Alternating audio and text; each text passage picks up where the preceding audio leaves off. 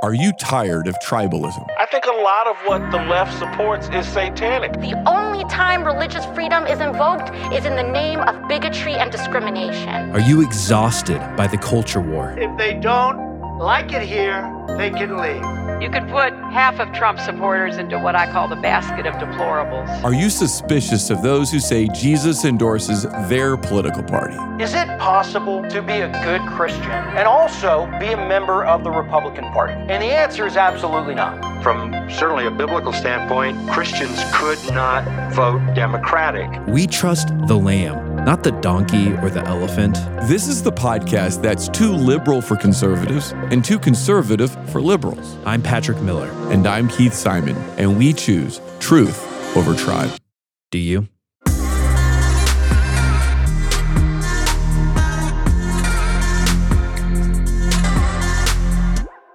Michael Brown was killed by Officer Darren Wilson in August of 2014 in Ferguson, Missouri. That event set off protests that eventually turned violent and helped start a national conversation about police violence. So perhaps Ferguson is the last place you'd expect white and black Christians to worship in the same church. But God specializes in doing the unexpected. Sean Boone is a church planner who started a multi-ethnic church right in the middle of one of America's most racially divided cities. You've probably never heard of Boone, and by the way, that's what everybody calls him. But even though you haven't heard of him, I think you're going to be moved by his story.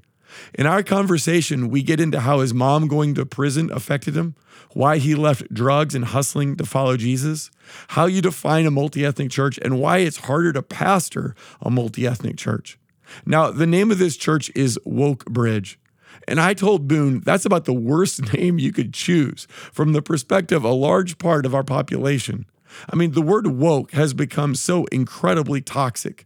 So the conversation gets pretty spicy as Boone shares what woke means in his community and why it's hard for African Americans to get excited about evangelicals.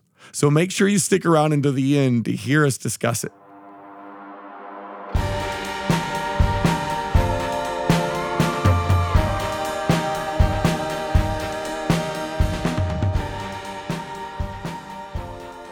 Boone, welcome to Truth Over Tribe. Hey, what's up, Keith? Thanks for having me, man. It's my first time ever being on a podcast. Oh, I'm glad you're here. You are the pastor, a lead pastor of a multi-ethnic church in Ferguson, Missouri. And I don't know if people realize or appreciate how much is packed into that statement. But as we kind of unpack it, what is a multi-ethnic church, your story, and what Ferguson, Missouri is like and its history, I think people are going to be pretty excited about what you're doing, but also understand that you've bitten off a lot. This is a huge challenge.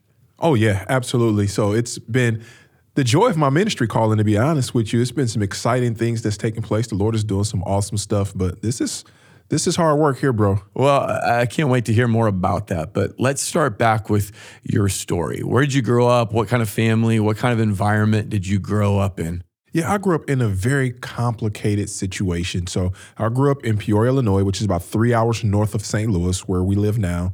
And I grew up in the hood. So I grew up in an underserved African-American community. And every week, my mom would either send me or take me to church, Sunday school, and every Wednesday, I was going to youth group.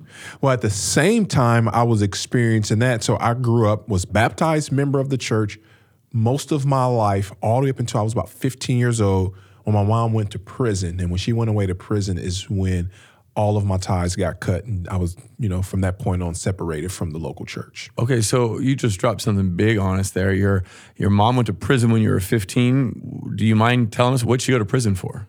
Yeah, so here's a crazy thing, right? Normally, I have this problem of oversharing, and early on, I would tell my story. I would say that. And then I came to realize that, some of that information was painful for my siblings to hear, and so I don't go that far, but just know that, yeah, she went to prison. How many brothers and sisters do you have? With my mom, so it was 8 of us. Eight of you. It was big family. And you were a church-going family? For the most part, I would say that we were a church-going family. If I think back, we probably were one of the only church-going families on my block, right? So yeah, we were a church-going family when I was coming up. So were you a good student? I mean, tell us about growing up. Were you into the right kind of things or what? Yeah, so I grew up right there in Peoria, right there on the south side of Peoria. And interestingly enough, I went to the same grade school from kindergarten through 8th grade, right? That's how it happened back in my day. So from kindergarten through 8th grade, now kindergarten through 5th grade, it was an underserved, all-black school, kind of like a normal school in the hood.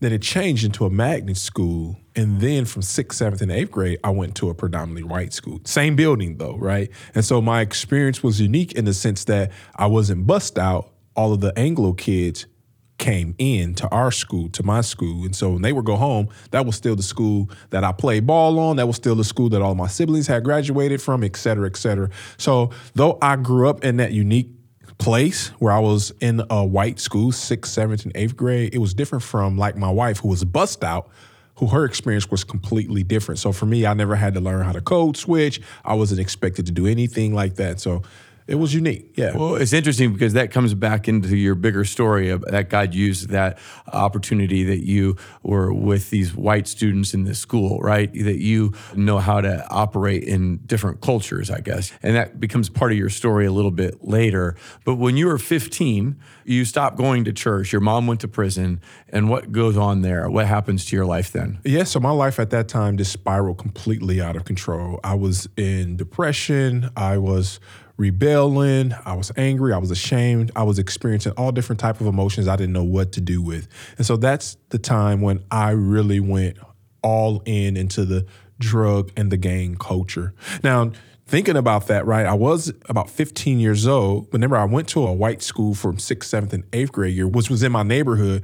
Then I went to an all-black high school. Then my mom moved because she knew she was going to prison. There was a possibility that she was going to prison, and she wanted to get me and my sister out of the hood. And so we actually moved to a white neighborhood. And then I find myself in a white high school. So again, I'm doing life with kids that don't look like me. So that shows up a lot of different ways and a lot of different places in my life. At the time, I didn't understand. I didn't pay any attention to it. But now, as I look back in reflection, I see that that was the Lord really preparing my heart and my mind for the work that I'm doing now. And so it's easy for me to do life and function in an all Anglo space or an all African American space. I'm okay in both spaces. So you said when you were 15, you're in high school, your mom's off in prison, you're in a new school now, and you start into kind of drug and violence and stuff like that. Yeah, so I got completely caught up, right? And so that's what I did. So though my mom had moved our family to a white neighborhood, you know, I went back to the hood. I went back to where I felt like I was safe, where I felt like I was seen.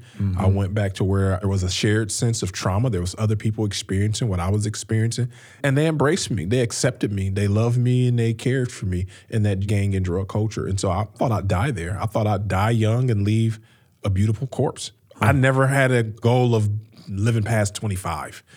So there's not much kind of long-term perspective, not much hope that you're going to build a career or get a lot of education or anything like that. You're just living for the moment and you're using drugs, you're selling drugs, you're caught up in this culture that is very destructive. And I'm sure that had a huge impact on you. I mean, it had to be pretty traumatic to be caught up in that kind of stuff. What's your memories of that? Oh, so it's mixed, right? And so, of course, I didn't at the time realize how depraved that the space I was living in and the life I was living was. So I felt very much at home in that space. I felt loved in that space. I felt cared for in that space. Honestly, sometimes when I think about it, and I hate to say it out loud, sometimes I think that I was cared for better by some of the guys in the hood than I am by some of the brothers in the church. But that's a whole nother conversation for a whole nother podcast, right? Well, so how do you end up getting from drug dealer to pastor? I mean, how does that come about? When did you start following Jesus? Yeah, that's crazy because remember I was baptized as a kid and I grew up hearing all of the stories, learning all of the prayers, all of that kind of stuff. But then when I really went deep into the game, and that's the drug and the gang culture, you know, I just never really thought or imagined or dreamed or hoped that I'd ever be back connected to a church, right? I just didn't think that was a place that had anything to offer me and my people. So I wasn't even thinking about that. But what happened was I think the Lord began to call me into relationship with him.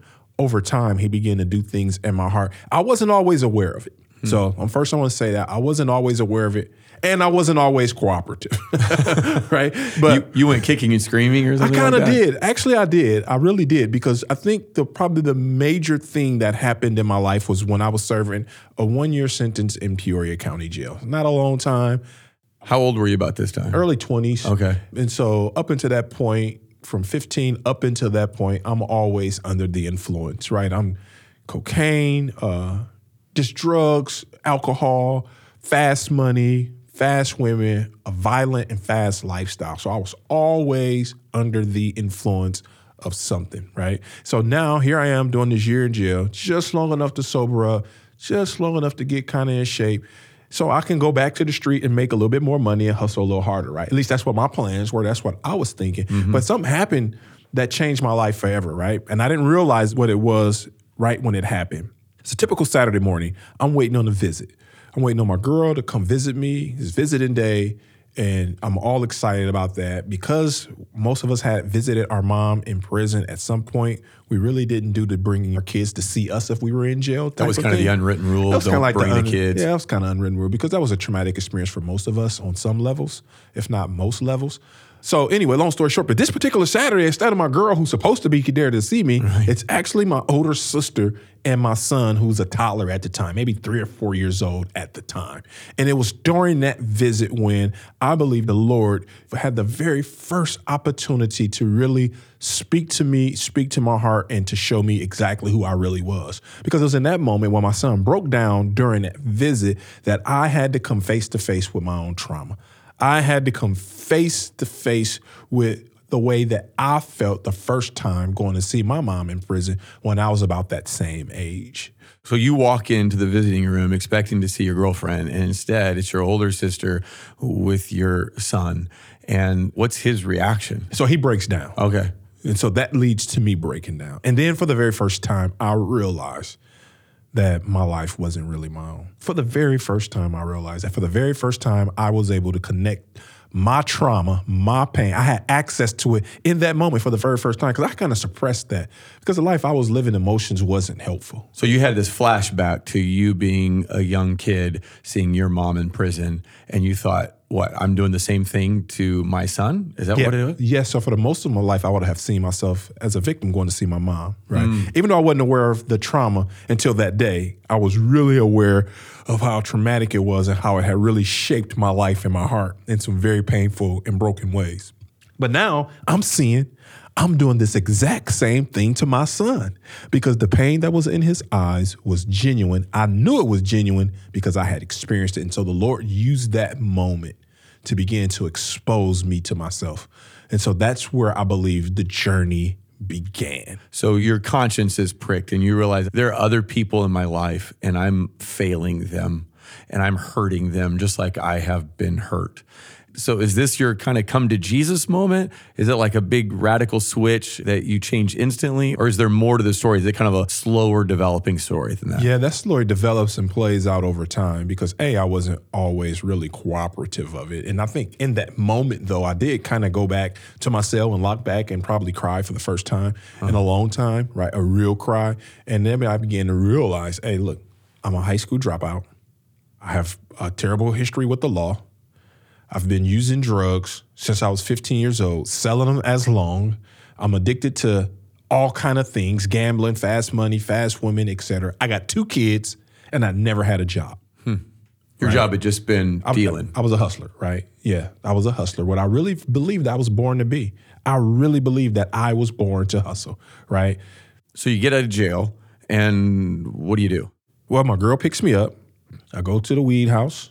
I go to the liquor store. And I go back to the game, right? I went right back. It's what was familiar. Right, it was what was familiar. And, I really didn't know what else I was going to do. Really didn't have an idea of what I was going to do. I had a generic idea, but I wasn't really sure that was going to happen. But then over the course of time, I realized, though, that I was different because when it was easy for me to do certain things and get involved and participate in certain activity, all of a sudden I started experiencing some guilt and some shame, right? And so then I realized that I didn't know what it was that was happening to me, but I know that I was different. I knew that I just didn't have the same level of commitment to the game and the lifestyle that I had before. And I think, honestly, I began to even sympathize with my customers, right? People who were addicted to crack, who were buying it from me on a regular basis. I kind of had, began to have some empathy and sympathy. So the Lord was doing something, right? Like you said, he pricked my conscience. And so that process was slow, but slowly but surely he continued to call me into relationship with himself. So you're doing the same things you used to do before. It's just that you don't feel good about them anymore, that you feel guilty or you feel this sense of shame. But somehow you go from that to giving your life to Jesus. Yeah.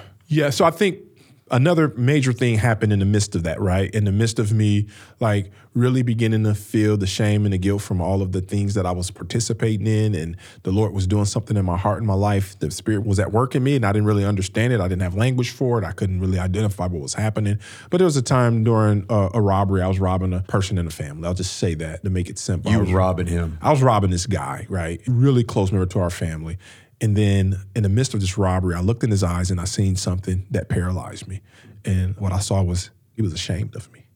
I was like, whoa, what in the heck is this, right? So I felt shame and guilt at the same time, so much so that I couldn't really follow through with the robbery. And I knew in that moment that I didn't know what in the heck I was going to do, but I knew I was not going to live in the game much longer because I lost the heart for it. I couldn't do it anymore. What I thought I was built for, what I thought I was born to do, I no longer could do. I just couldn't do it. So your conscience won't let you do the same things that you'd been doing. But at this point, you're still not following Jesus. You're not in part of the church. So how does that come about? Yeah, because I wanted to turn away from what I was doing, right, but I wasn't turning toward God. Yeah, you're just trying to get your life in order, I guess. Just wanted to be a regular dude, yeah, right? Right. Yeah, just be a good guy, right? But I wasn't pursuing that. But long story short, I eventually go to barber college. I open up a barber shop, which, by the way, I worked for 17 years with my wife in this shop. I opened up my barber shop. It was like at my grand opening. The same sister who brought my son to see me in jail shows up at this grand opening at my barber shop. And she's a follower of Jesus at this time. And here she is coming into the barber shop, and all she wants to talk about is what the Lord is doing in my life and how blessed I am. And the Lord has a call in your life and you really need to be doing this. You need to be doing that. By the way, she lost a son in that same violent lifestyle I was living. And so her oldest son, which was my nephew, more like a little brother because we're just 3 years apart, she lost him in the drug and gang culture. So she was serious about it, right? And she was like, dude, you need to do something different. You need to come to church. And she just kept bugging me. She kept bothering me. And she was really getting on my nerves. And so finally, I just agreed, like, man, I'm going to go to church so I can get this chick off my back, right? And so I told her I'm going one time. I'm not buying church clothes. I ain't saying nothing. I don't want nobody to say nothing to me. I'm just going to go. And so eventually that time came for me to go to church with her on that Sunday morning. I went to church on a Sunday morning. By the way, this is the same church that my mom sent us to as children, right? Okay. So I go back to the same church, and the rest is history, man. The Lord began to call me into relationship. I heard the gospel. I had a working knowledge of the gospel for the first time in my life, and I surrendered to his call. So shout out to all the older sisters out there who keep praying for baby brother, who keep inviting baby brother to church, because God uses that, right? And so you end up going to church and growing in your faith, like surrendering your life to Christ, becoming a Christian, a Christ follower, and you start growing in your faith. I guess somebody came along in your life to help with that, or how that worked out? So my pastor, shout out to Bishop Smith, who mentored and discipled me. He invested so much time with me, right? And so he's the one who mentored me and discipled me. And I went from driving a church van to teaching Sunday school to leading Bible class to, to street evangelism to everything under the sun, wherever I could serve in the church. Because I was at this time just overwhelmed with gratitude for a God that was interested in me and a God that was willing to take the time to be calling me into this relationship. So I was just like this guy that was just like amazingly on fire for Jesus, right? So I was like, I'm gonna do everything and anything. And I started caring for kids in the church. And eventually my pastor, who was discipling me, we began to have talks about me being called into ministry. And I became the youth pastor of that same church that my mom sent me to as a kid. I became the youth pastor of that church. Man, it's just a reminder that God can change any of our lives, right? That we should never give up on somebody because God doesn't give up on us. And so God works in your heart and brings you to faith in him, and you start serving at this church that you had once gone to as a child. And then eventually you end up becoming a pastor of a church, right? A predominantly Black church. And that's in Peoria, where you grew up. And you're a bivocational pastor. Now, I think a lot of people listening maybe not be familiar with a bivocational pastor. Can you explain to me what that is? Yeah, so slight correction. I became a bivocational senior pastor once I moved to St. Louis in 2004. Okay. So I was a bivocational youth pastor in Peoria at the same church that I grew up in. And shout out to my mom. Oftentimes I don't get a chance to say this. Yeah. When she died, she was the oldest active member of that same church. So the Lord not only rescued me, but he rescued my mom and my dad as well. So when I was youth pastor at the church that my mom was a member at, that she sent me to as a child. But yeah, then we moved to St. Louis to take this pastoral call. And then I'm a bivocational pastor, which basically means my full-time job where I earned the money to care for my family took place outside of ministry. And so I worked 40 plus hours a week. I probably worked 50 hours a week because me and my wife, we ran a small business together because I was a barber, my wife's a hairstylist, and we worked together side by side for 17 years. And so I was bivocational, which is a common thing in the African-American context, especially for the smaller churches, for guys to work full-time outside of the church to provide benefits and healthcare and stuff like that for their family. Because you're not getting paid by the church, or at least not very much. You're not getting paid enough to care for a family. Right. So first of all, the idea of you and your wife working side by side for 17 years, I think you could give all of us some marriage counseling. I don't know how you guys made that work, but I'm super impressed. But most of the people listening to this probably are used to churches that have maybe multiple staff members, multiple pastors. But in some smaller churches, both in rural communities, but also in the Black community, churches don't have those kind of resources. And so you had to earn an income from being a barber and then work in the church. Now, that's got to be pretty tough, right? It's like having two full-time jobs. It was extremely tough. Now, when I started, I was very young. I didn't know any better. Yeah. And there were some beautiful things, right? The Lord did some beautiful things. People were able to hear the gospel. People were able to receive care. I mean, it was some awesome things that happened over those years. But to be completely honest with you, it ended up taking a very, very big toll on my family, on our mental and emotional health. I mean, because you're just trying to do too much. I was just trying to do too much. I'm working a full-time job, running a small business, pastoring a church, first pastoring a historical Black church, then planting a church, and I got kids.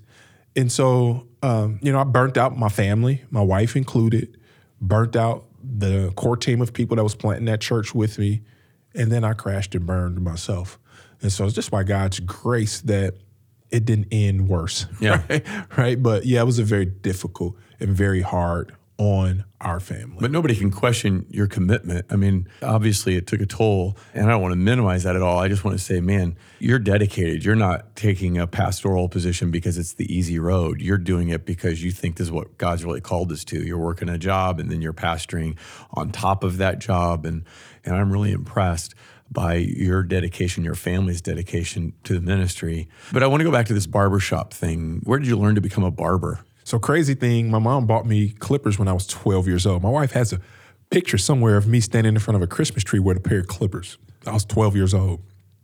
Now, back to jail, right? So now here I am in jail, and picture people have court dates and people have visits where their family and their loved ones can come visit them, and they have court dates. And so what happens is they would bring clippers to the pod, and then they let the guys, we'd cut our own hair, cut each other's hair. And so I learned how to cut hair at 12 years old. So I'm sitting here in the county jail. After I watched the guys butcher each other a few times, I figure, okay, I'll get these guys a little help. I'll make a little money on the side, maybe get some chips, some snacks, some cigarettes. We called them squares back in the day, maybe some squares, whatever. And I start cutting the guys' hair for their court dates and for their visits, right? And so at the same time, remember when I told you about my son coming to visit, and I started having this conversation about my life is going to be different. That wasn't a conversation I was just having with myself. I began to have that conversation with other people. And there's one guy there, an OG, who was there, who told me, I should consider going to barber college. Somehow we got on a conversation of, Boone, when you get out, you're going to go back to what you've always done. You need to quit tripping. You ain't been here long enough to go crazy. You ain't doing nothing different. Long story short, he suggested I go to barber college because I knew how to cut hair. At the time, I didn't even know that it was available for guys like me, guys that didn't graduate high school, guys who had a felony. I didn't know that we had access to it, right? And so long story short, that's how I end up going to barber college. I took the advice from the OG when I was in jail. Now, remember, a while ago, I was in jail and I was praying. I didn't know what I was going to do because I had never had a job. Before I even got out of jail, I had a career path. I didn't know it, though, but I had a career path. And so that's how I got into barbering. And I went to barber college and got out and opened up a shop. And a couple of years later, I met my wife and we got married. And like I said, we worked together for 17 years. And the funny thing about it is we ended up in counseling when we stopped working together. It was so hard on us. We didn't anticipate that it was going to be that difficult. So in 2019, as I began to pursue ministry full time and I was no longer going to be bivocational, I stepped away from barber, so I retired from barber, and then me and my wife was no longer working together. And that's when you needed counseling. We needed counseling. Wow. So take me inside the barbershop, because my understanding is that the barbershop is kind of the center of the Black community, or one of the important places in it. So you were a barber for 17 plus years.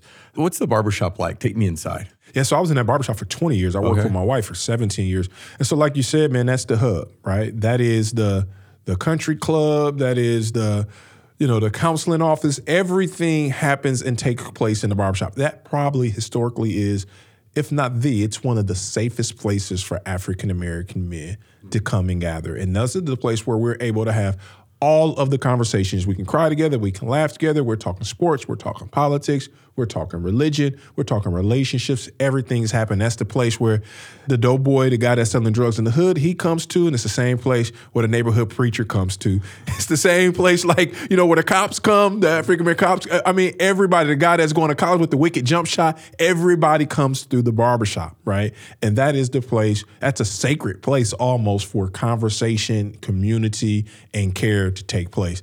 It was awesome. It was an awesome great experience. Place for you to do ministry. If you got this church thing going, but you're also in the barbershop and everybody's sharing life together, and you've got these barbers in there, and that had to give you all kinds of opportunities to help people, encourage people, talk about Jesus. Man, yeah. So we'll talk about this a little bit later too. But one of the things that stands out to me is the last shop I retired from. At one point, the first chair was manned by a guy that's a part of the Nation of Islam. Okay, so that's Malcolm X, Louis Farrakhan, Nation of Islam. Right, yeah. So here's a guy, African-American guy, first chair. He's the barber. He's a barber with me in this shop, right, that I own and operate, me and my wife. First chair, Nation of Islam guy. At one point, next year was an agnostic lady.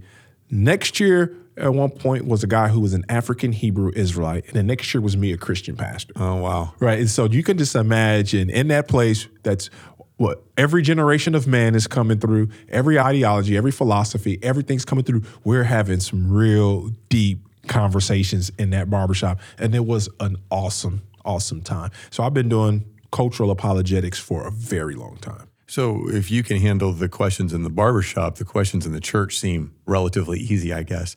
But you planted a church. You called it, I think, a homogenous African-American church, just meaning that almost everyone, or everyone, I guess, that attended the church was African-American. That was with the Southern Baptist Convention, or at least one of the churches you worked in was Southern Baptist Convention. What was it like to be a church planter, a Black church planter in a denomination that was largely white? Was that a good experience? Yeah, some of it was extremely beautiful. I mean, some of my best friends and some of the best relationships I have now, especially ministry relationships, guys that I'm in relationship with as pastors, they're from the SBC. So those were relationships that I built, and God gave me an opportunity to cultivate in the 10 years that I planted a church with the SBC. It was a place where God allowed for my missiology to be formed and for me to really learn about church planting and about church planting systems and structures. And so it was an awesome time. I learned a lot.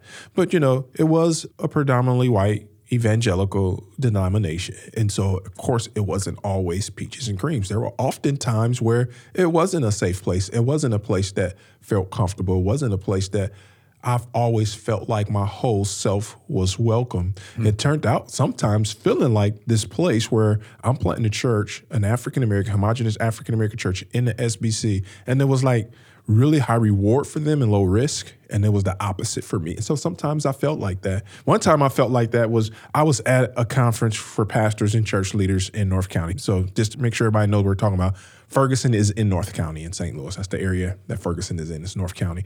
And so because of white flight had taken place in Ferguson, the churches were changing, and a lot of the churches that were there, the white Southern Baptist churches were all facing some membership and number issues. So let me see if I understand.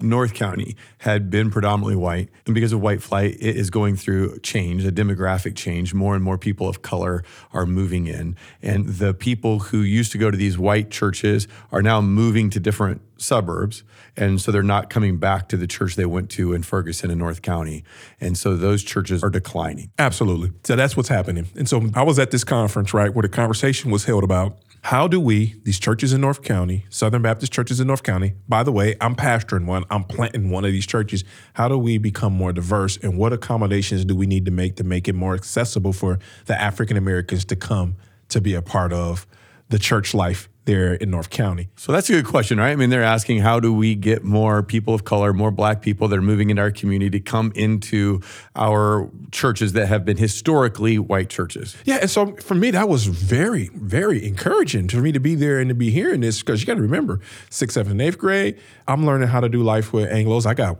white friends in high school. And so different areas and places in my life, God has placed me sometimes in environments where I'm one of two people of color. So I'm really cool with that. But now I have a question, right? And so my hand goes up in this meeting and I'm like, hey, I got a question. What do I need to do to get some of the white people who live here in North County to come to my church? Right? And man, it was an awkward silence. What, crickets? Yeah, it was crickets. And it was probably the first time I experienced that, right? And I had realized, man, maybe I said something I shouldn't have, right? Because it was just really, really quiet, and it was awkwardly quiet, But too. you asked a genuine question. Hey, you guys are trying to get some Black people to come to your traditionally white churches. Well, I've got this homogenous Black church. How do I get some white people to come? And when you ask that question, nobody has any answers. Well, they do have an answer. Oh, okay. Yeah, so I did get an answer. One of the guys who I'm good friends with today, he said, Boone, I'm sorry, but African Americans have a desire to want to do life with white people. They want to be a part of our world. Unfortunately, that is not in reverse. White people don't want to do life with African American people, and they don't want to come and be a part of the Black church. And so in that moment, something died, right? Now, I appreciate his honesty, because at least I got that. Because at first I was stuck to deal with this silence that I didn't know how to interpret. At least now I got something to work with. But something died in me at that moment. And then I realized that, you know what? I'm never going to be good enough in this space. I'm never going to be an equal in this space. No matter what I do or what I say or what I accomplish, I'm never going to be an equal here. And that reality hurt.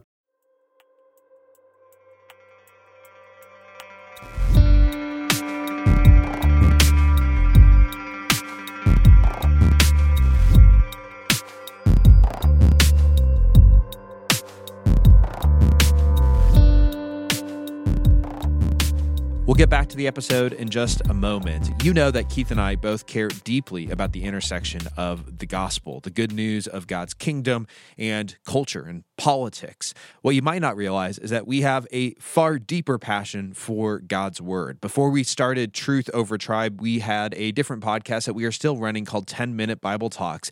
And if you're trying to find a way to get consistent time with God throughout the week in His word, I want to encourage you to go check out that podcast, 10-Minute Bible Talks. We do little 10-minute podcast devotionals, chapter by chapter, through the Bible. And just like this podcast, I think you'll find it interesting and thought-provoking and challenging in all the right ways. But above all else, you'll find that you are pointed to Jesus, to love Him more in your heart, to follow Him with your hands in your life, and to see how the gospel of the kingdom truly transforms everything. So pause the episode and get onto your favorite podcast app and search for 10-Minute Bible Talks and start that journey today.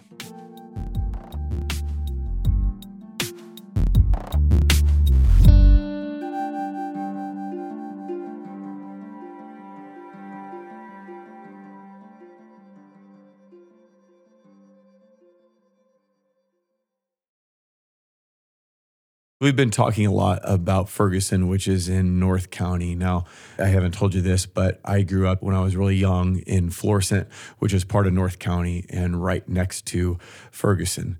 And so I know a little bit about the area. And one of the things that I know is that the area changed over the last, say, 50 years. In 1970, it was 99% white. Ferguson was 99% white.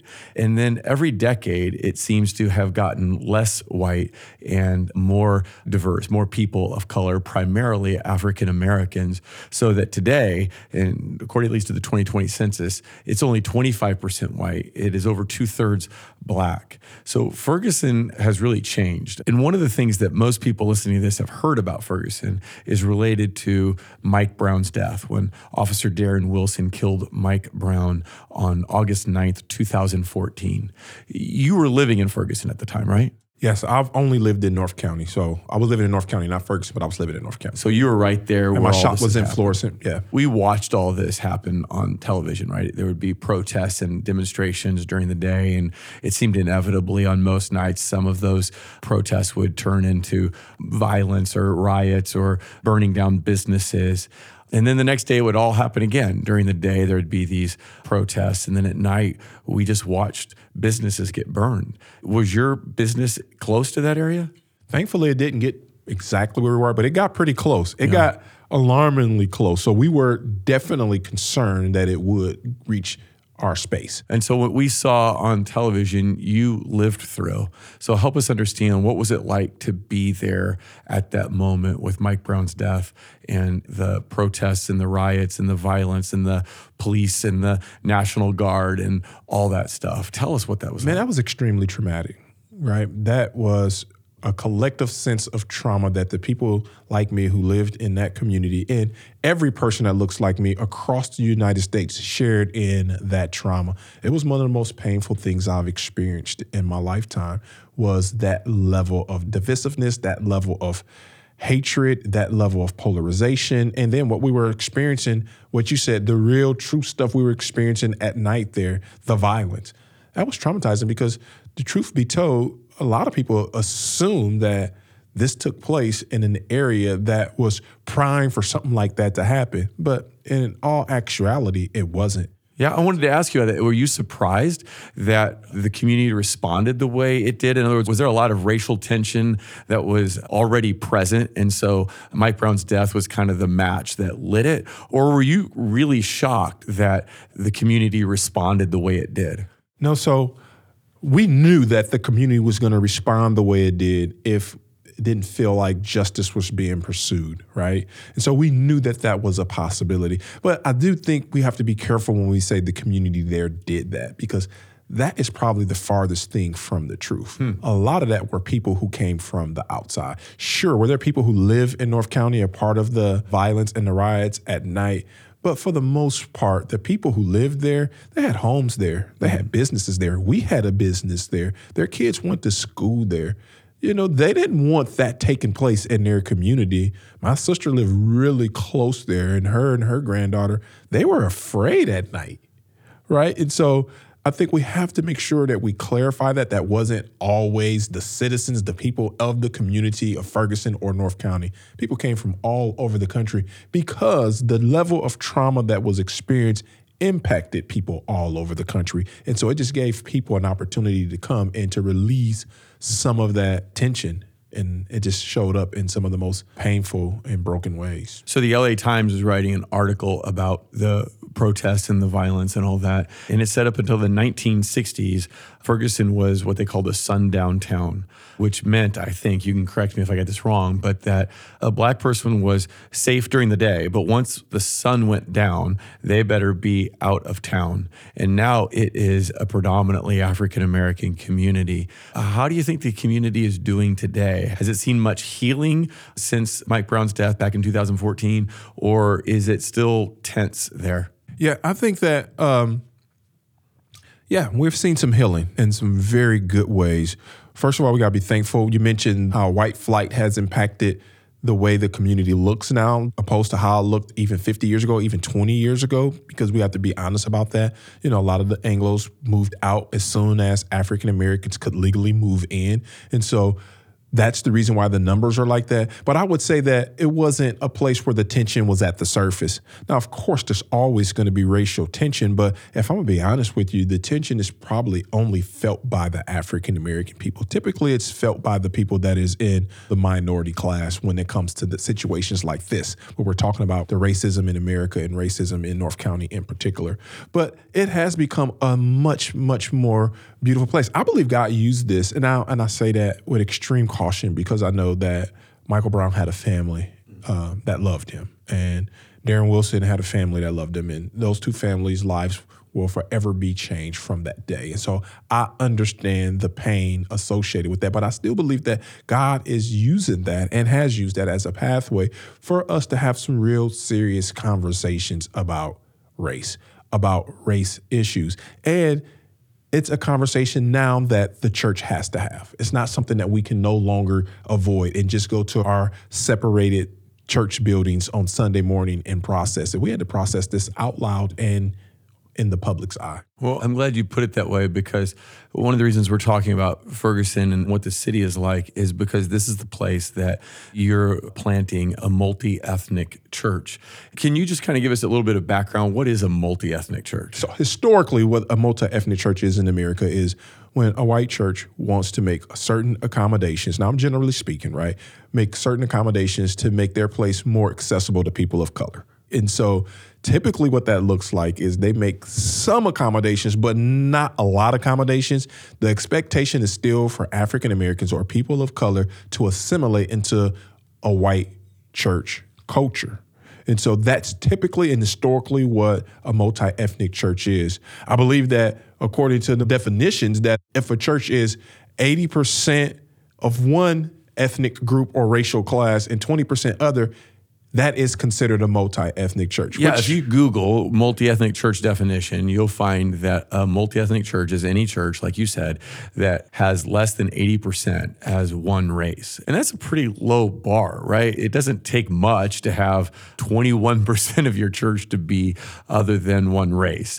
And yet, if the information I'm reading is correct, only 14% of churches in America qualify by that definition of a multi-ethnic church. So the vast majority of people who go to church on Sunday are going to churches in which over 80% are of one race. That could be predominantly white or predominantly black, Asian, Latino, whatever the race is. So you've got a different definition, I take it. How do you think about a multi-ethnic church as you have started one in Ferguson? Yeah. And so first of all, I'm thankful for the guys who really decided that they were going to push to make their churches to be a more safe and multi-ethnic space. But I think also there's a place for critique there as well. You said, according to the last research you saw, that only 14% of churches in our country even qualify as multi-ethnic with the low bar of 80-20. Right. Now, I ask you a question now.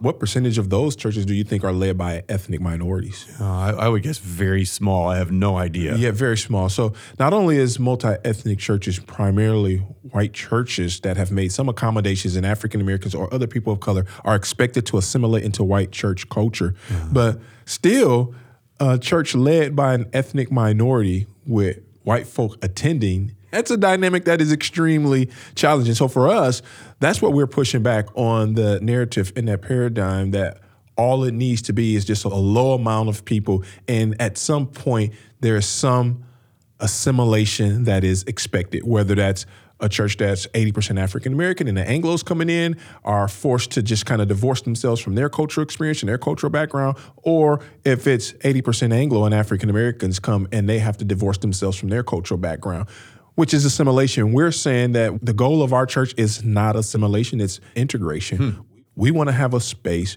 where we are safe to be exactly who God has called us to be, and no one is being expected to be anything other. As a matter of fact, we say that one of the things we want to do is celebrate diversity and pursue reconciliation. So when we say celebrate diversity, we want to celebrate the way that God has uniquely made us different. That's something that we can celebrate. It is not something that we believe that we have to divide over. So yeah, I like the way that you're thinking about multi-ethnic, specifically in the area of leadership, that you want to have a church that doesn't just have members, attenders who are of different races, but you want to have a staff team and a leadership that is of different races. So that brings me to your assistant pastor, Nathan. Tell us a little bit about Nathan and how are you guys maybe alike, but how are you different? Where did you guys meet? Oh, yeah, Nathan. Yeah, that's the little homie, and I'm the OG. Speaking back to what you just said about it being multi-ethnic in every area, right? Who has opportunity to make decisions, who decides on how money is spent, who gets to speak, all of that, right? So we believe that diversity needs to be extended throughout the life of our church from top to bottom, and everybody needs to have access. Everybody needs to know that they're being represented. Everybody needs to know they're being seen and they're being heard without having to assimilate into being something else. So that's a real big, important part. And you're right. We don't want to just have a diverse audience on Sunday because we want diversity in people's homes. We don't want a diverse crowd. We want diverse dinner tables. Because right now in Ferguson and North County, you go anywhere. You go to a park, you go to a grocery store, you go anywhere, and there's African Americans and there's Anglos. But the problem is we're not doing life together. So you would see African Americans and Anglos, as you say, but they're kind of living life side by side, not integrated. Side by side, They're not talking to each other. They're not doing life together. No, they're not. Business, that's it, but not doing life together. But right? you're trying to do something different in this church We're where trying to people do life together. Yes. So the goal and the aim is not just a diverse crowd, it's diverse tables. And so we believe that is something that's worth pursuing. It's very difficult. It's challenging. We don't have all the answers, but we're willing to continue to have the conversations because let's be honest, bro, and this is hard for me to say, and it's probably hard for a lot of our listeners to hear. So I want to say I'm not trying to be offensive, right? I'm not trying to, start any problems or anything like that. But I have to say some things if we're going to be honest and we're going to have a real conversation here. I mean, there was diversity on the plantation. Right? So diversity can't be the aim. But there was no shared sense of power. Everybody wasn't dignified. Everybody didn't have a voice. Everybody didn't have a future, and everybody didn't have hope. So just having a diverse space is not the answer. And so I just want to make sure that I say that we're pushing back against the goal just being different people that don't look alike coming together and worshiping together. That's part of it. But we want more than that. But it's way more than that. Well, and I like the way you say that who has the power to make decisions or to maybe preach in a church or to make decisions about money, that kind of thing. And you guys are modeling that. You and your assistant pastor, Nathan, he's a white guy and obviously you're African American. Where did you guys meet? How did you guys get to know each other? And how did you guys decide to go in on this church together? Yeah, so crazy thing, Nathan and I, we met at Covenant Theological Seminary where we were both there for seminary, for grad school, and we had some classes together. Randomly, when we were put on a group assignment together, right? I don't know if I should say randomly or sovereignly, right? Yeah. So anyway, we were put on a group together and we became friends. And shortly after us doing this assignment together, we both discovered that we both had a heart, a passion, and a desire for multi-ethnic ministry. And not just multi-ethnic ministry, but multi-ethnic church planting. And so the more we began to conversate, eventually, I kind of scouted him from afar, right? Because I'm the OG. I'm like 20 years older than him. I have kids. I have kids older than Nathan, right? Right. Yeah. And so like I said, so I'm the OG. So I kind of scouted him out. And so I approached him, and after a couple of conversations, I invited him and his wife, AK, to prayerfully consider to come up, be a part of our planting team, and for him to be one of the pastors at Woke Bridge. I told him that I wanted to be a part of a diverse church with a diverse staff, and I wanted to be Anglo and African Americans, and we needed to figure out how we're going to do this together. And so and the Lord put us together. We couldn't be more different, not just generationally, right? You know what I mean? But, I told you, like, my parents, they've been in prison. I'm from the hood, gang culture, drug culture. He's from like a very affluent area in St. Louis. We call it West County, right?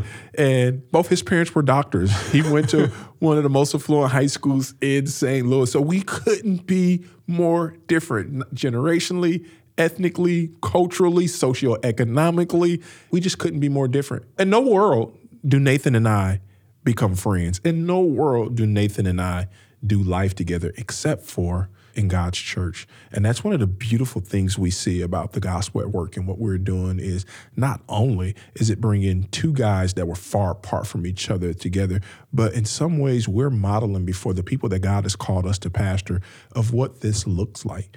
And they get to see it all up close and personal, the awkwardness of it, the uncomfortability of it, and also they get to celebrate and bask in the beauty of it as well. So it's just been awesome to do life and to work with the little homie. I love the way you put it, that you guys wouldn't be friends apart from Jesus. You wouldn't know each other. You wouldn't work together. And when I've met Nathan and talked to him, he's a great guy. But you're right. You guys are so incredibly different. You grew up, like you said, in the hood. He grew up in an affluent neighborhood. You dropped out of high school. He went to a private high school. You went to barber school. He went to a private college.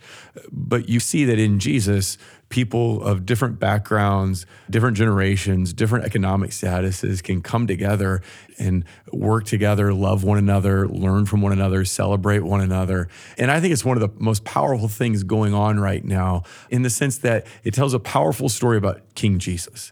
King Jesus is a great enough king to reconcile those people who would ordinarily, humanly speaking, be enemies, or maybe just even not have anything to do with one another. And so I think your guys' friendship and what you're trying to do through this church in Ferguson tells us a lot about Jesus, his love, his grace, his mercy that's available to all people.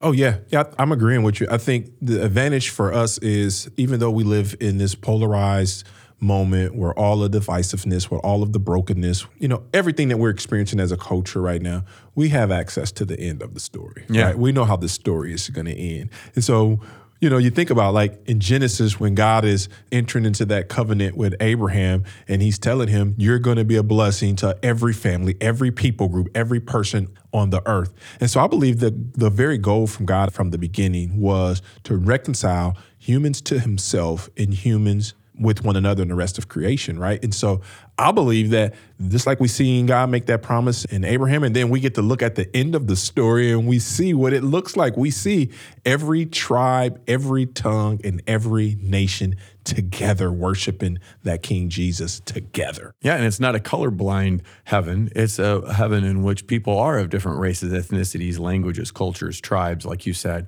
But they all have found common ground in Jesus. And I love the way you put it because you tell this story about what you're doing in this church through the lens of the whole story of the Bible, starting in Genesis and ending in Revelation. What I have found is that some people say that when you start talking about racial reconciliation or multi-ethnic churches or working for justice in this world, that we're confusing the gospel with social issues. Do people ever push back on you in that and say, hey, you're making this about social issues and this is really just between God and us through Jesus, and let's don't bring all those social issues into the church? Do you ever get that kind of pushback? And if so, how do you respond to it? Yeah, I've always found that to be extremely interesting in one way and then troubling extremely in another way, right? First and foremost, because it pits one against the other. Yeah. Right. And I just don't think that's what we see is true in the testimony of Scripture. And I don't think that we're just trying to make social change just for the purpose of social change. I think we're pursuing God's kingdom, and I think we're rightfully doing so because we see this is the God of Scripture, right? This is the God who reconciled us to himself through the death on the cross, and that same death on the cross reconciles us back toward one another. So I don't see how that's a social issue. I think the problem is, if I'm being honest, I think people are just uncomfortable because they feel like somehow, some way, they are being isolated and singled out and called out for their sins of racism. And I think that's what it comes down to. I think that's what the pushback comes down to, is people don't want to be made uncomfortable. I completely agree with you. When you look at the New Testament, what you see is God reconciling people and Jew and Gentile together. He's breaking down the barrier that kept those two groups apart. And almost all of Paul's letters, that's one of his major issues he deals with, is how people of different ethnicities, people of different languages can worship together and how they can find common ground in Jesus. Jesus. And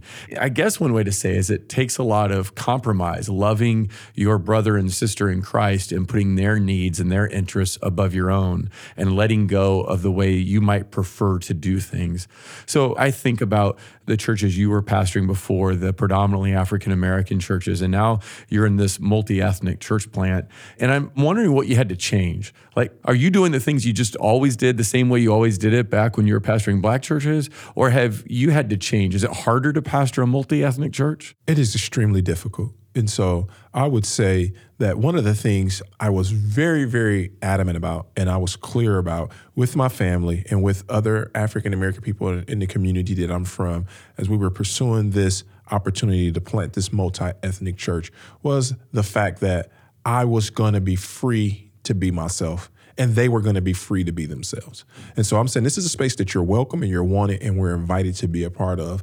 And so we're not expecting anybody to assimilate, but we're thinking about what does holistic biblical integration look like, right? And so that was the goal and that was the aim from the beginning. And so in some ways, I feel really empowered to be true to who I am at our church. And so I believe the Anglos who've selected in, some at a high cost, and the African Americans who selected in, some at a high cost. We've said from the beginning that no one is expected to be anybody other than themselves, which means that Nathan and I have the right and the privilege to be ourselves. So we don't want Nathan to try to be like he's a white guy from the hood, and I'm not going to code switch or be somebody that I'm not as well. So in some ways, I'm being myself. But in other ways, practically speaking, yeah, there's a lot of work that has to take place, especially when it comes to communication, because each week, as I'm in the lab preparing for my sermon, I have to run things through two filters, where before I pastored a homogenous audience, it was all African American. And so I was always addressing similar idols and similar fears, right? You knew their culture. You knew how they thought because it's how you thought. It's what you grew up with. It's people you lived with and loved and were a part of their community. But now all of a sudden you have people who are different than you. I have people who are different from me. So with all those years of pastoral experience, first, I like to say most of it was bivocational. All of it was bivocational. And two, I never pastored Anglos. Mm-hmm. I'm learning what does it look like for me to communicate effectively and efficiently, and everybody in the room get the point, right? Sometimes I nail it, and sometimes, man, I do a horrible job at it, right? But yes, it is very difficult trying to communicate to people who come from different cultural places. Because you got to remember, not only is our church multi-ethnic, that's part of it, right? But it's multi-generational. And it's socioeconomically diverse. It's a beautiful thing. We'll have a single mom on Section 8, and we'll have a doctor, right?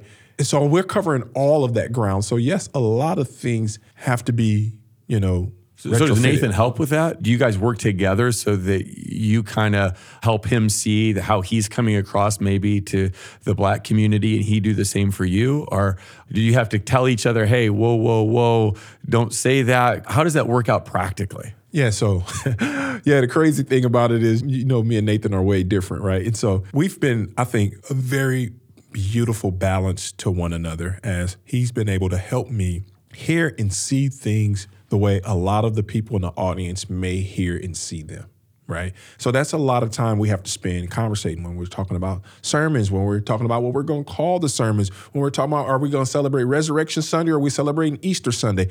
All of that stuff comes up, and we're both having the conversation, making sure that we are aware of how everybody that is not like us are hearing and experiencing things. Because here's the crazy thing, Simon. One of the things I found out recently, right, is we have some African Americans that selected in. They're dope. They're willing to do the hard work, right? Because this is not easy work. Mm-hmm. And we have some Anglos that have selected in and they're willing to do the hard work. But one of the things I found out, right, is crazy. And so some of our African Americans, they feel like they're at a white church.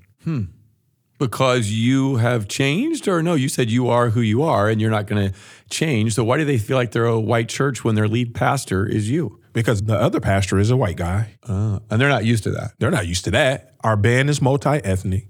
The music that we choose how do you do that? Shout out to our worship director, TC, but man, that's a lot of work, right? So we're looking at our songs every Sunday like, okay, that's contemporary gospel, that's CCM, that's a hymn. And so we're doing all of that work. And so for them, right, it's probably as white of an experience they have on their leisure time. Compared to what they have done before, the way they thought of church doing it before, this seems really different. And I assume the members of your church that are white feel the same way. They feel like they're at a black church because it's different, right? Yeah, so that's it. they all kind of feel homeless. But what I love about them, I haven't even met them, but what I already love about them is that they think some sacrifices on their part are worth it, right? That they think there's something beautiful God's doing here and that it's worth giving up some things that maybe feel more comfortable to them in order to pursue something greater in Jesus. Man, that's one of the beautiful things that we're witnessing is God at work, right? Sanctifying his church. And so what you said, you just hit it. They are still willing to select in because they believe that this is worth it for the sake of God's kingdom.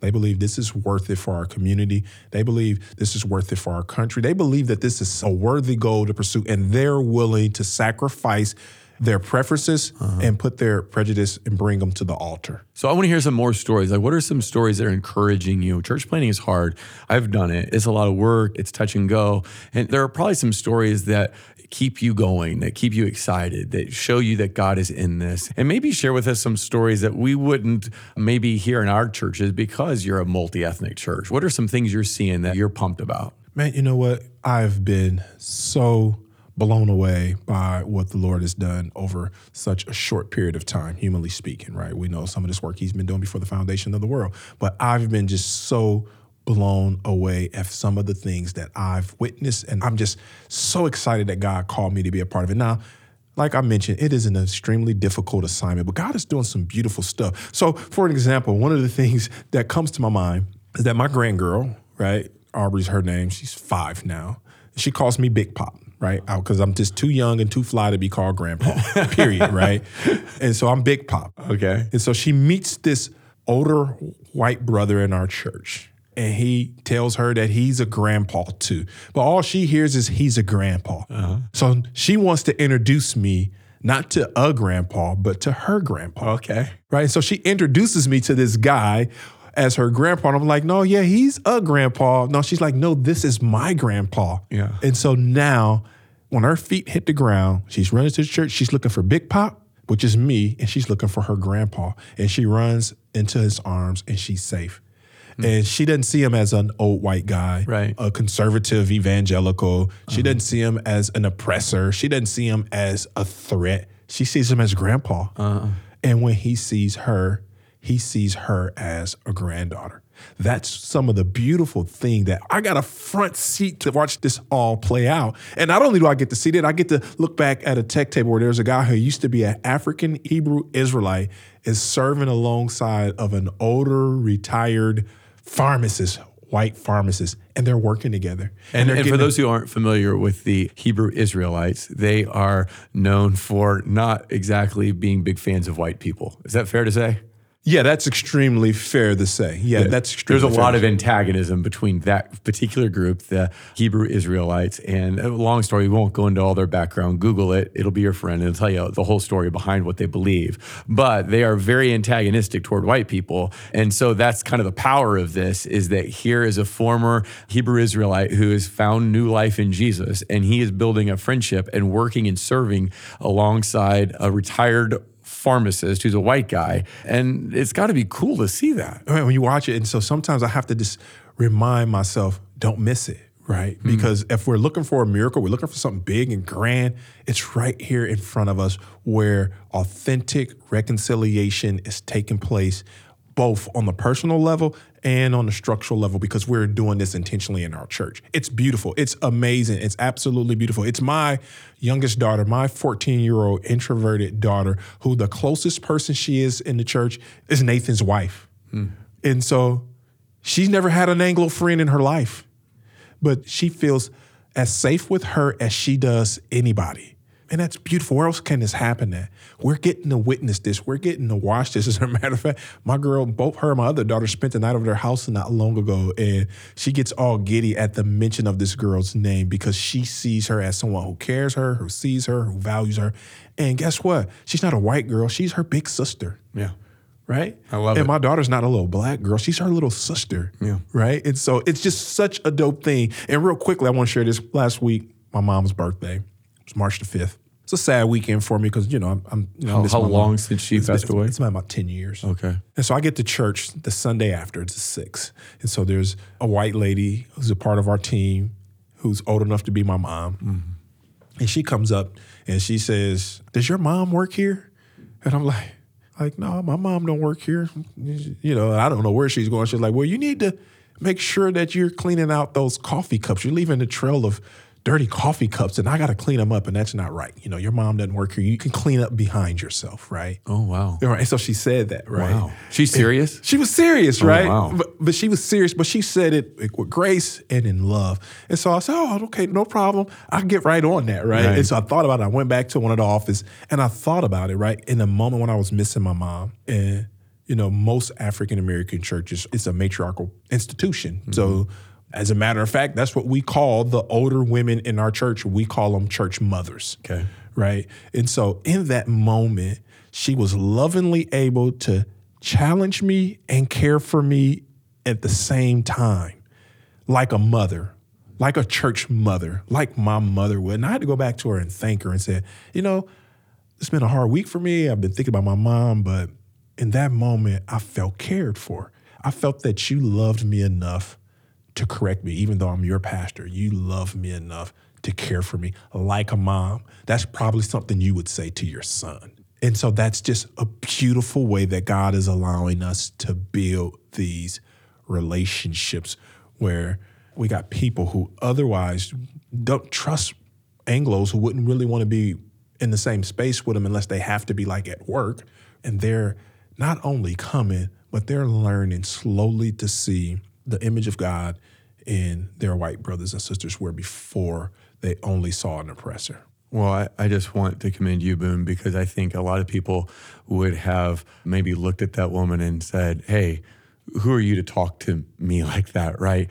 I'm the leader around here." Or maybe they would have let the hurt that you're no doubt experiencing as you were remembering your mom to kind of affect the way that they took that. So I just want to say thanks for being humble and modeling for us humility to believe the best about this woman, because she probably did mean it in the kind and gracious way that you interpreted it as. But it took a certain amount of humility on your part to believe the best about her and to say, boy, she loves me. And that's why she said that hard thing to me. Now, this church that you're planting, you lead pastor Nathan, assistant pastor, your team, you're meeting on Sundays. We're hearing these cool stories of how God is reconciling people to himself through Jesus, but also at the same time reconciling people to each other in this community.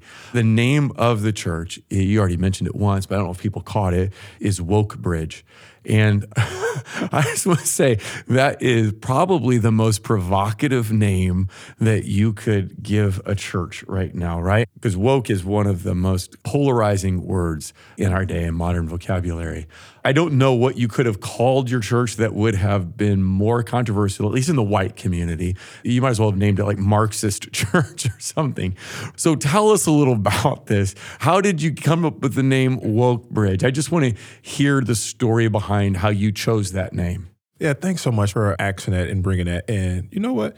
I didn't realize at the time, I had no idea that the word woke would evolve into what it means today. So when you named the church, woke wasn't being used as it is right now. Yeah, and in some ways, it's still not being used that way in my context, in the African-American community. So the term woke is used by the people in my community, in my context, for a very long time, for decades, right? And it just basically was that we are aware of what is going on around us systemically. We're aware of the racism, we're aware of injustices, and we need to actively get involved in it in some way or another. That's what it meant, and that's all it meant at the time. It is now evolved into something else. And I also want to name something. It's interesting that the dominant culture, the people who are oftentimes in positions of power, they have the right, at least in their mind, to change a term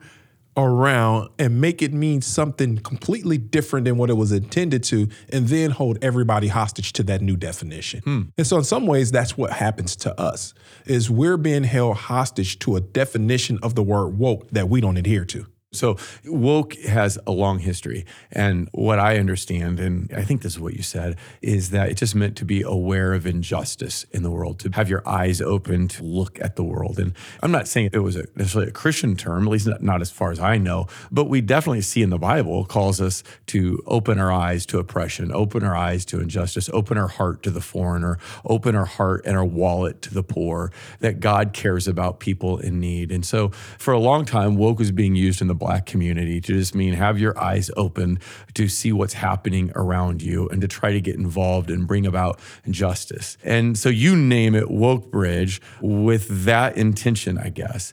I want you to tell me more about it. But now woke means things like critical race theory, or it means that all white people are oppressors. And it has been co-opted by the culture and redefined.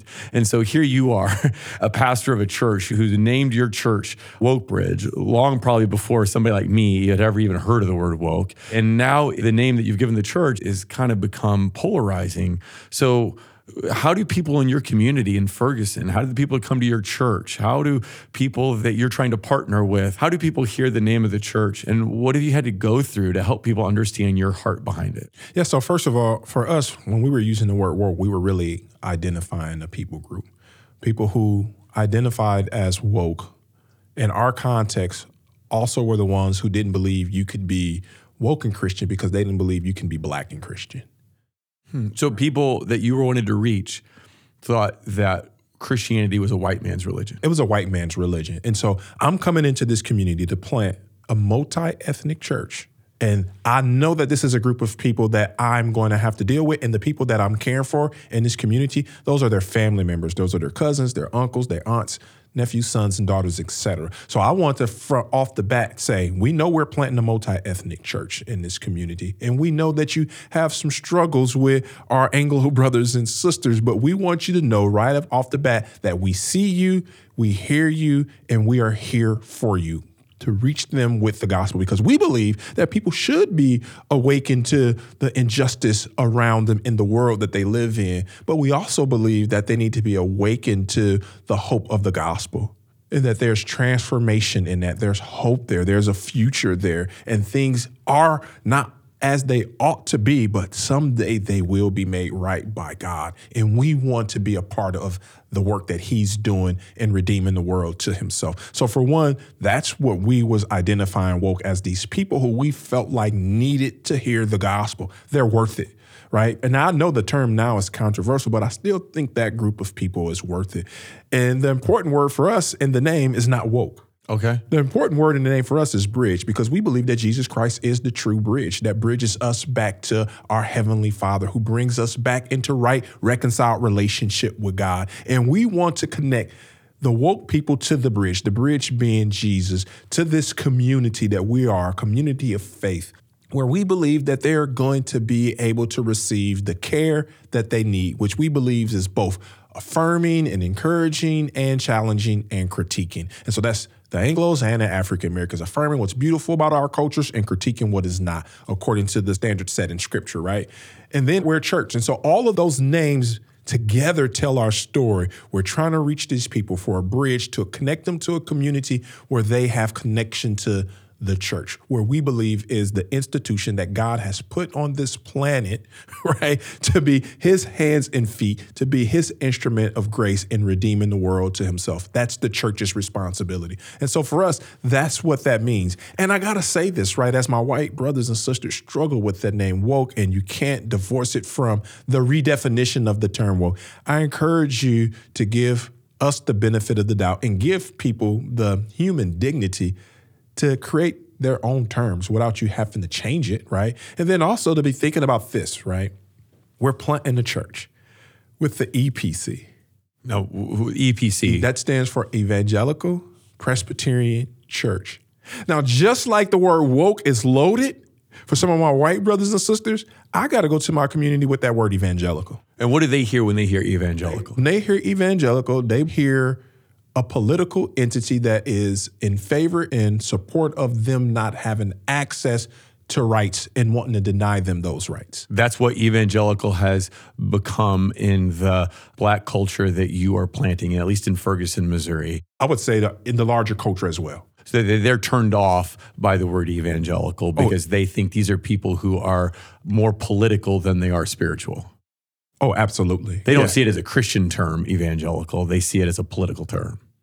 Yeah, a political white supremacist Christian term, right? And so it's loaded, right, with all different type of connotations. And you and I both, even though we don't agree with the way that term is being used today, we don't believe that accurately defines what being evangelical means. I still have to deal with that connotation. Well, it's interesting because we've talked about the transformation of the word woke and how it went from meaning one thing to another. And the same thing has happened with the word evangelical, because evangelical used to describe a certain kind of Christian. And there were 4 characteristics. An evangelical Christian was one who placed a high authority on the Bible, who saw the cross of Christ as being central, who thought a person needed to be born again or converted, come to faith in Jesus, and who were activists in their faith, maybe through sharing the gospel or being involved in the community. And now the word evangelical has started to be transformed and shaped, and people don't like it. And it's become more of a political term. So people who don't go to church are now calling themselves an evangelical because they identify it more with a certain type of politics, and it's more conservative Republican politics, of course, as we know.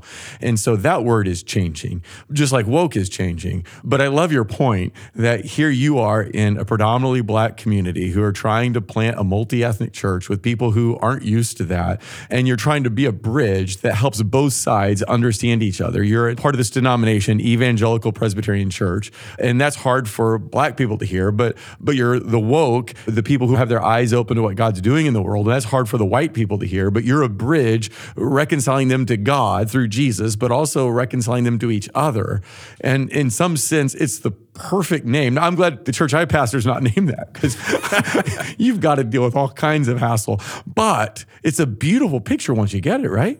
Yeah, once you get it. And that's what I ask. I ask my brothers and sisters, my Anglo brothers and sisters who are struggling, they're skeptical, because we say that, we're a place that it's okay to be that. We don't believe God can't handle our skepticism and handle the things that we struggle with daily.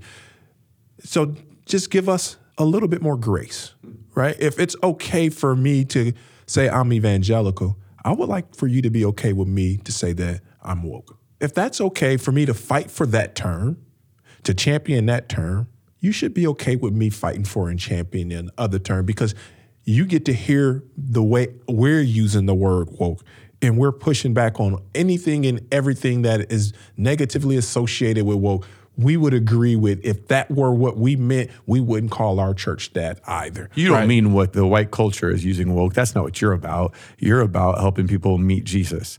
And so if people have a problem with it, whatever, it's their problem. You're going to go on following Jesus and trying to do what he's called you to do. Yeah. And I do think part of my call in reconciliation is to try to do my very best, humanly speaking, to bridge the gap so the conversation can be had in safe environments where people see each other first and foremost as image bearers of God. And we're Christians having this conversation and brothers and sisters in Christ.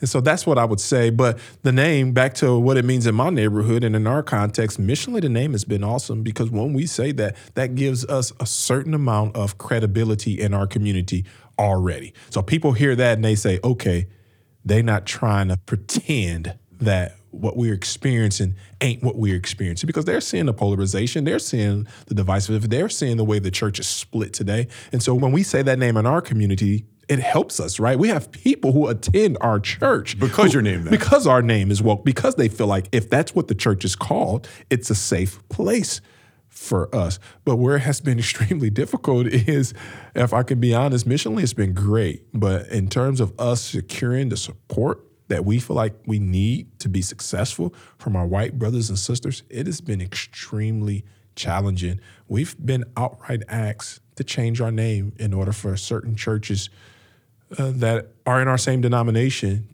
to partner with us. Yeah, so it's been beautiful, it's been helpful, and then it's also been harmful. And for me, first and foremost, Keith, I'm a pastor, and I'm called to care for the people that show up on Sunday morning and a few people that's engaging with us online, if I'm doing that correctly.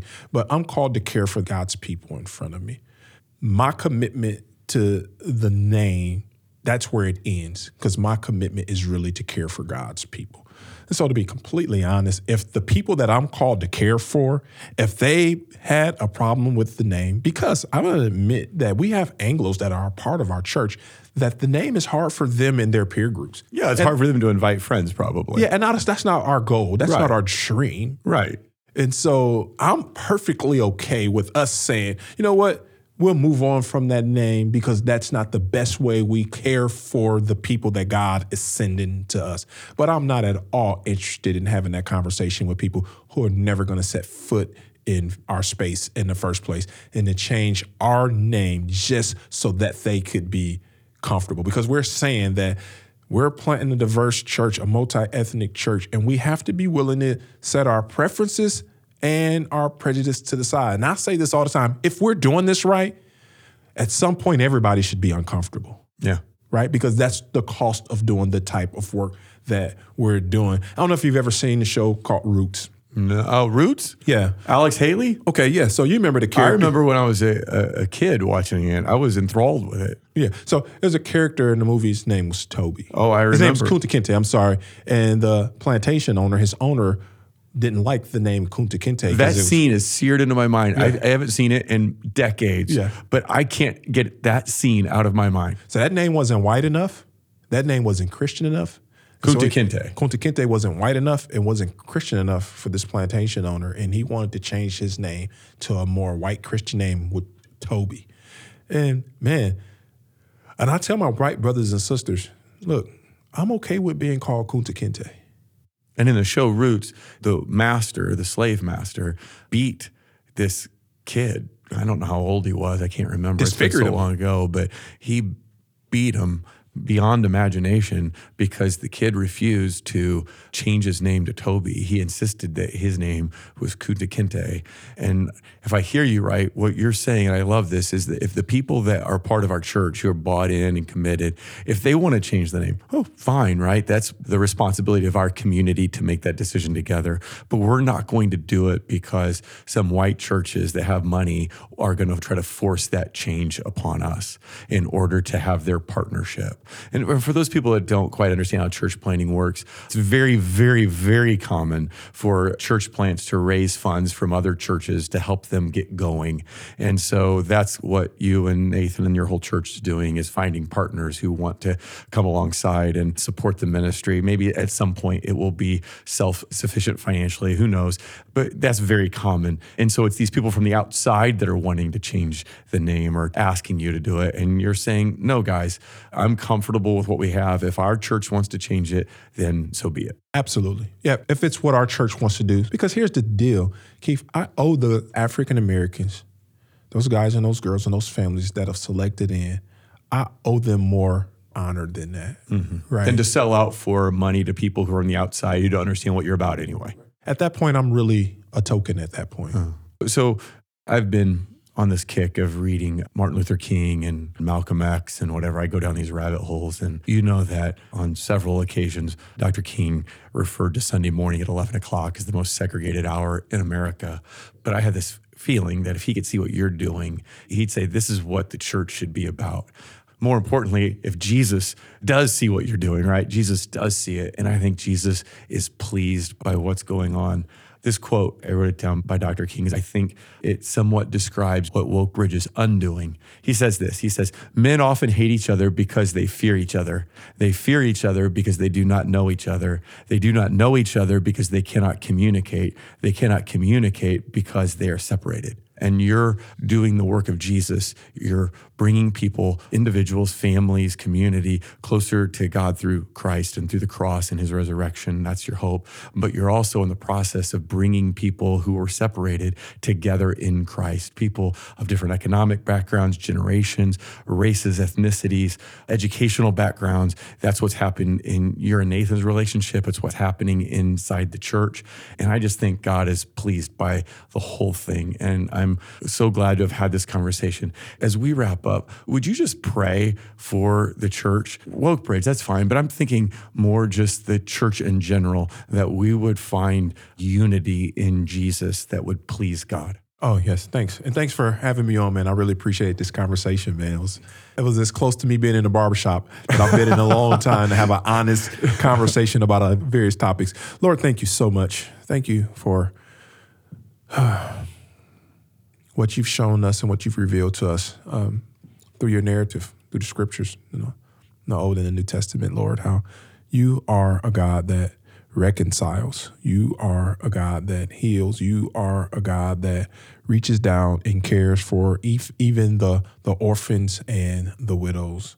Lord, by you showing us that part of your character, you are always displaying that if you are even caring for the most vulnerable people in culture, the most vulnerable people in the world, that the rest of us are safe in your capable hands.